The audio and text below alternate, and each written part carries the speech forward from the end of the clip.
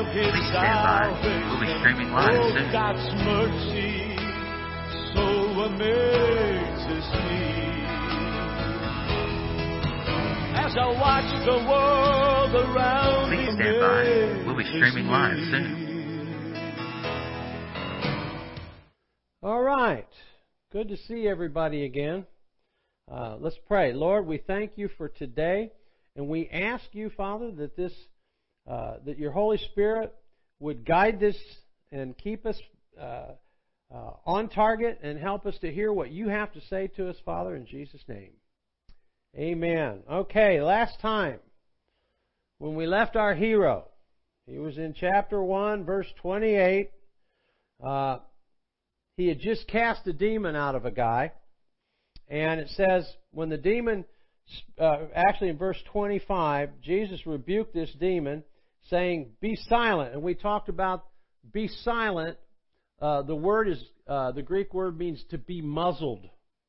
And it's only used twice in the New Testament, and it's used both times in Mark, here, and in the storm story in Mark chapter 4, verse 39. We'll hit that in a later session. But going on down, the people were amazed at this new teaching with authority. And that's one of the key elements that we talked about before, was Jesus had such authority that people recognized it immediately when he taught. We could have 4 different teachers up here. You could have Kenneth Copeland over here. You could have me here. You could have Rick Bonfim. We could have your pastor over here and Sunday school teacher. All of them are teaching, all of them called by God to do what they're doing, but there's a different anointing on them. And you'll walk into one meeting and you'll go, wow, there's the power of God's here. There's an authority here.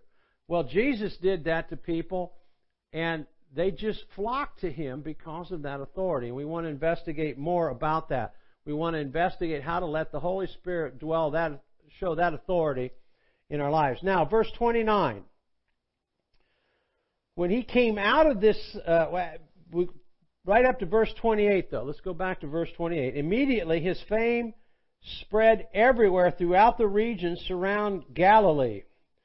And as Jesus walked out his calling, people followed him in droves because he was effective.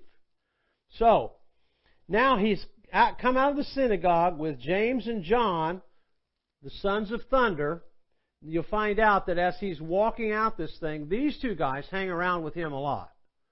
And John, as you can find out, probably a dramatic turn on this guy, because he went probably from the sons of thunder, maybe a brawler, maybe a hard-living fisherman, to the apostle of love. Something happened in there that changed that. So when he came out of the synagogue with James and John, they went directly to the house of Simon and Andrew. The mother-in-law of Simon lay sick with a fever, and immediately they told Jesus of her. So he came and took her by the hand and lifted her up, and immediately the fever left her, and she served them. Now, you're going to find out later on that the power of healing was with Jesus. The power to heal was there. Now, I want to be able to walk in such a way that we hear the Lord, and that when we hear Him speak, because we know from the Gospel of John that Jesus didn't do anything unless He heard it from the Father. We know He did not speak anything unless the Father told Him to do it. So we know that the Lord spoke to Him and said, lay hands on her and raise her up from her fever. So He did that. Then she got up and went and served everyone. Now, in the evening after that event, verse 32, in the evening when the sun had set, they brought to Him all who were sick and those who were possessed with demons. The whole city gathered at the door, and He healed many who were sick with various diseases and cast out many demons. Now, and He did not let the demons speak because they knew Him. Now let's dig into this a little bit.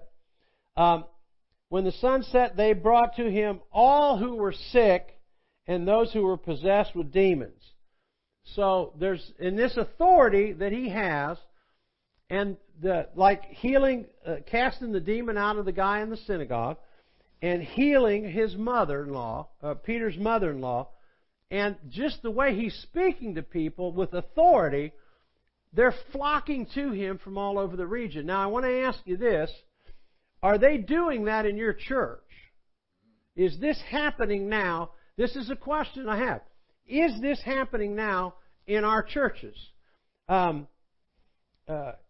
Is the power of God and the authority of God so strong in your church that people are flocking to get there? Are healings happening so people are flocking to get there? Are demons being cast out? Are people flocking to get there? I know when I traveled to Uganda, for 3 years I went to Uganda with our pastor, and we met a pastor in Kampala, Pastor Isaac, and from the Glorious Church of Christ in Kampala. And when we would go to meetings, and my pastor, David Holt, would preach, the Holy Spirit would start moving, and people would, like demons, would just start exploding out of people. And I saw this, and I saw he and Pastor Isaac wade through this crowd of people that were praising God, they were worshiping God, and demons were being cast out of people right and left. I had one story that I'll never forget this. I've actually got a video of it.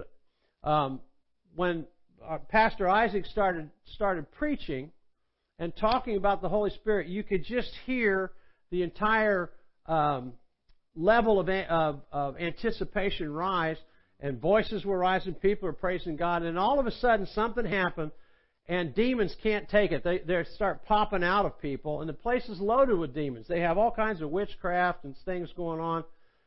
And right behind me, this one woman jumped up and started screaming and spinning in a circle like a top and just screaming and kicking.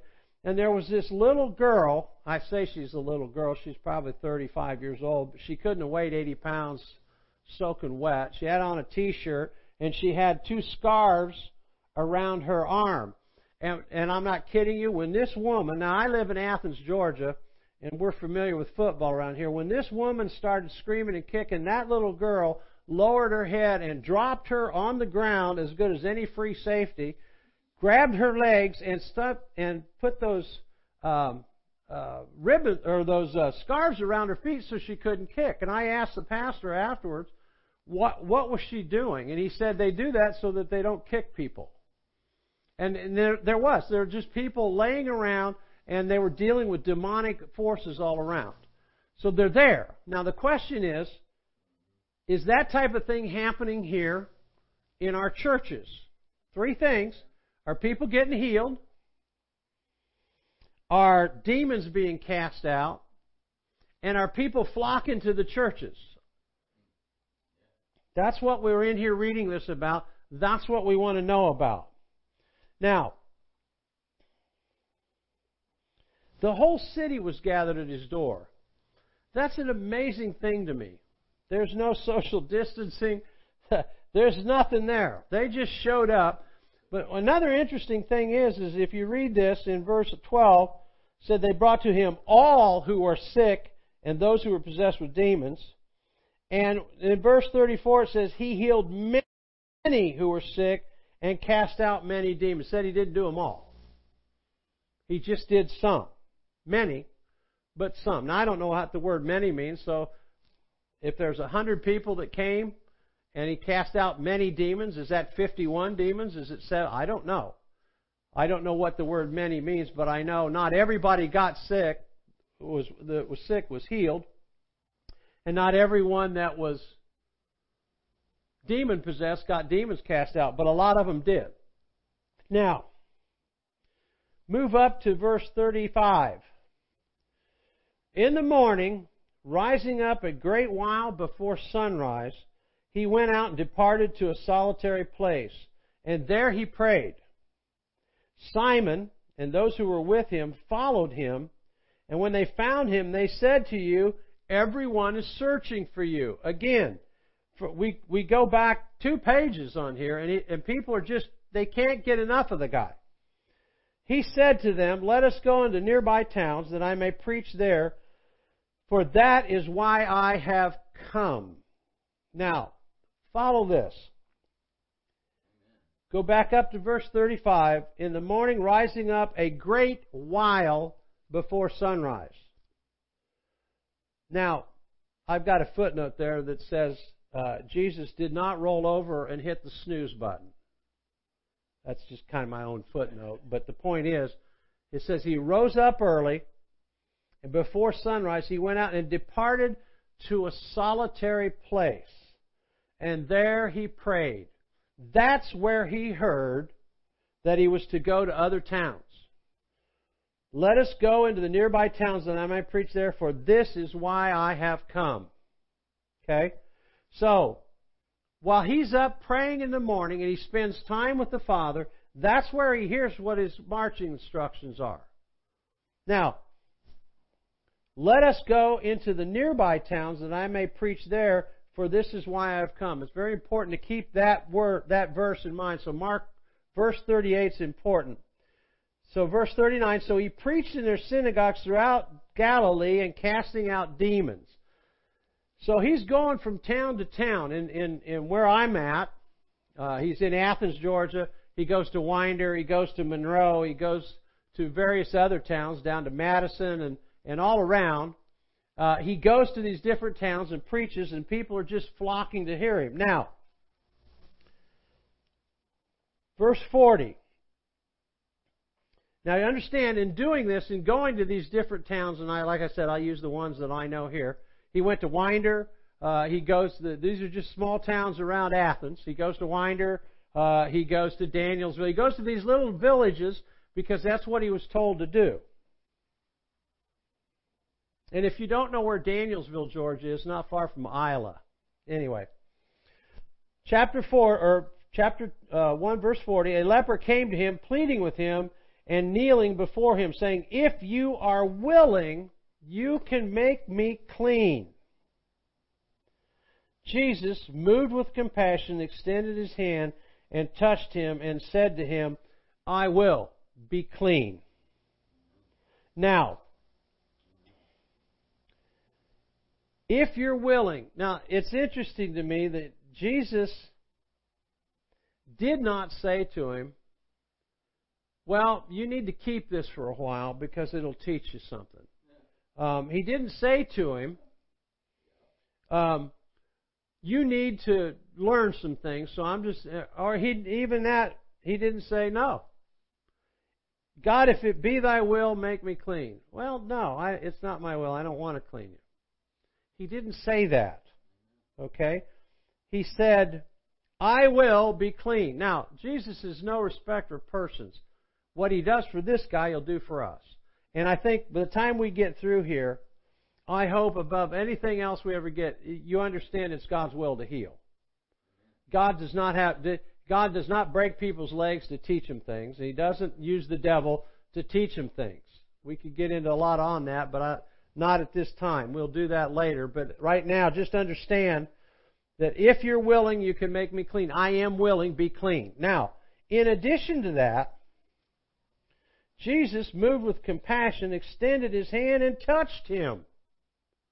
This guy's a leper. He's got COVID-19. He's sick. But Jesus, moved with compassion, laid hands on him. Now, in the Old Testament, if someone that's unclean touches a clean person, the clean person becomes unclean. In the New Testament, when Jesus touches an unclean person, the unclean person becomes clean. Now, we are close, following closely behind Jesus. We're watching him. We're seeing him walking. We're seeing him doing these things. And one of the things I'm asking the Holy Spirit to reveal to you is that we're walking in the same path he was walking. These things should be happening to us. You could go back to the last part of Mark. He said, "Go into the world and preach the gospel to every creature. He who believes is baptized will be saved. These signs will accompany those who believe. In my name they'll cast out demons. They'll speak with new tongues. They'll take up deadly serpents. If they drink any deadly thing, it will not hurt them. They will lay hands on the sick and they will recover. He didn't say they'll lay hands on the sick and check with me and see if it's my will and then maybe they'll recover. He didn't say that. And we're going to, as we walk through Mark, we're going to see some very definitive things that Jesus does that we don't pick up on. And if we start picking up on them, we're going to start having different results. But now listen. Move with compassion, I will. And as soon as he spoke, the leprosy immediately departed from him and he was cleansed. Excuse me a minute. Now, at this point, something very important happens. And we need to think about this for a minute. Verse 43, he sternly warned him and sent him away at once, saying, see that you say nothing to anyone, but go your way and show yourself to the priest and offer for your cleansing what Moses commanded as a testimony to them. So, this leper, Jesus lays hands on him. He gets healed. And then Jesus says to him, don't tell anybody, but go to the priests, follow the law, do what the priest says to do to declare you clean. Okay? But that's not what happened. Verse 45. Instead, he went out and began to proclaim it widely and to spread the news around so that Jesus could no more openly enter the city, but he was out in remote places. And they came to him from every quarter. Now, one misconception that people have concerning Jesus and concerning the Lord is that whatever God wants to happen is going to happen. And I don't want to walk in these weeds too deeply here, but I do want to say this, that what we do affects what God wants to do. In this case, if you go back up to verse 38, let us go into the nearby towns that I may preach there, for that's why I've come. Jesus knew that this is what he was called to do. And this man, because he disobeyed Jesus, prevented him from doing this. Because it says right here, Jesus could no more openly enter the city, but had to go to the remote places. So this man's disobedience cost Jesus his ability to go from town to town. So now he has to spend time out in the remote places. Don't forget that, because when the Lord asks you to do something, it's a purpose involved. And don't think for a minute, well, if I don't do it, somebody will do it. Maybe that's true, maybe that's not true. One of the things that I know in this particular incident, the Lord, there was a man that needed $100 by whatever day it was, Friday or something like that. I don't remember what it was.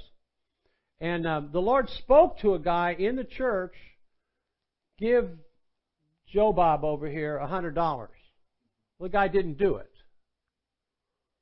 So the Lord spoke to this guy over here and says, give Joe Bob $100.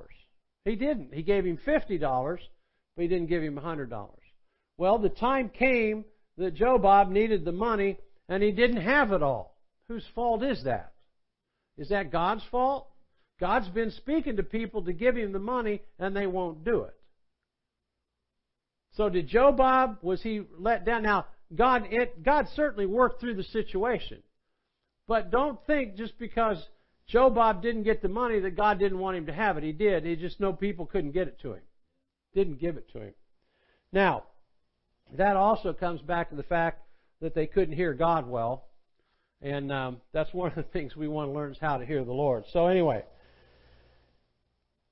he went out and proclaimed it widely, and they came to him from every quarter. So even though Jesus is out in the sticks preaching out there, people are still coming to him. Now, I want to look at a quick summary of what we've seen in Mark chapter 1. Man's choices can thwart God's plan. We just saw that. Man's choices can thwart God's plans. Number 2, Jesus had authority leading to healings and casting out devils. we'll find later on that He gives us that authority. But watch Him right here, because as we walk with Him, you'll see Him doing this. He's showing us what we can do.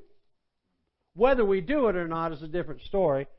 But I suggest to you that if you measure what's happening to Him, and the people and the crowds that He's dealing with here are not happening to our churches, certainly not in the United States. Other places they are, and that's another story. We could go on from that. Probably Rick Bonfim could give us hours of stories about that. The point is, He had authority that led Him to healings and casting out devils. Number 3, because of the authority that He spoke with, He had massive crowds. And they came from everywhere to get there. They did not have texting.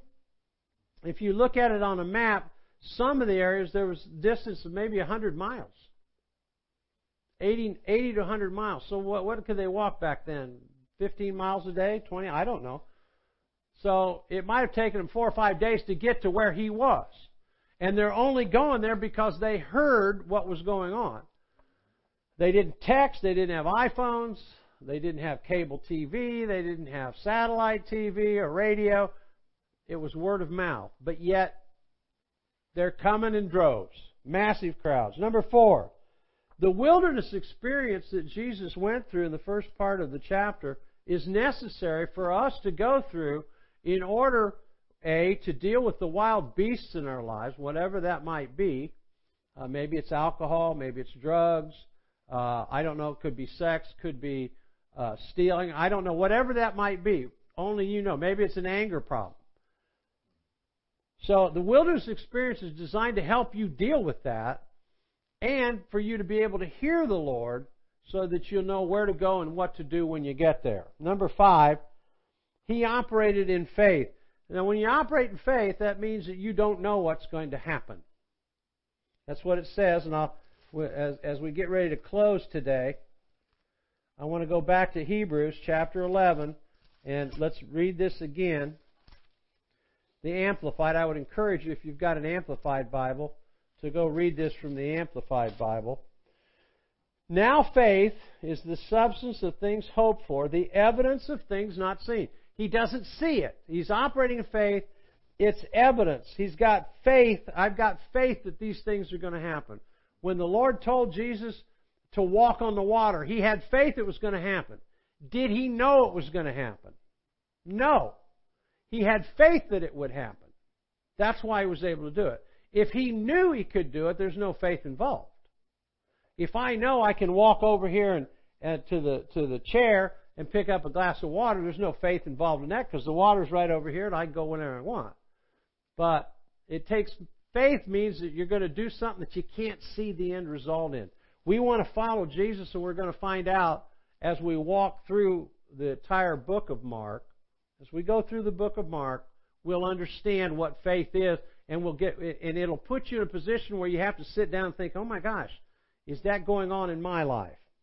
Now, going back to faith, going back over to verse number 6, and without faith it's impossible to please God, for he who comes to God must believe that He exists and that He is a rewarder of those who diligently seek Him. Are you one that's diligently seeking Him? I do.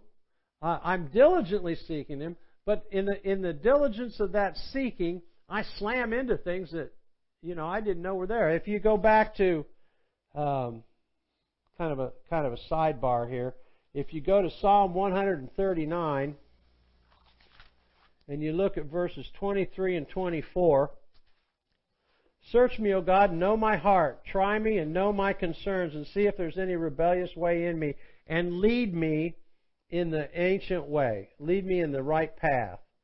I would challenge you, as you move into a wilderness experience with the Lord, read these 2 verses and consider for yourself if you want to pray these. Don't pray them if you don't mean it. Because if you do mean it, you're going to be in for a treat. It's not going to be a fun treat, but you're going to be in for a treat because you're going to see God move on your part. In 2001, I prayed this prayer not dreaming that there would be. Everything was going well for me. Job was going well. Marriage was going well. No problems whatsoever. So I prayed that prayer, not dreaming that there would be anything wrong with me. And within 2 weeks, the Lord showed me some things that took me 14 years to work through. So I just didn't realize that they were in there in that way. Now, closing out, let's go back to, whoops, I lost my way in Mark. That's in the New Testament, so let me get back here. Okay. Next time we get together, we'll start with chapter 2, the healing of a paralytic. Now, I wish I had a chance to see you and talk to you and see if you got any questions, but I'm going to pray and ask the Lord to close out our time. Father, I thank you so much for this time together, and I ask you that anybody that's watching this, Father, if they've got any issues, any concerns, any desires that they want to walk this path that you walk so that they can teach with authority, that they can understand that authority, Father, open their ears so that they can hear. Thank you for this time here, Father, and I pray that next time we get together, you'll guide us and show us where to go and open up the book of Mark to us, Father, in Jesus' name. Amen. Thank you. From the seed of Abraham and led them through the wilderness into the promised land. In boundless love and mercy, He gave His only Son, who became the sacrifice for everyone. Oh, God's mercy so amazes me. Oh, God's mercy so amazes me. To every generation He gives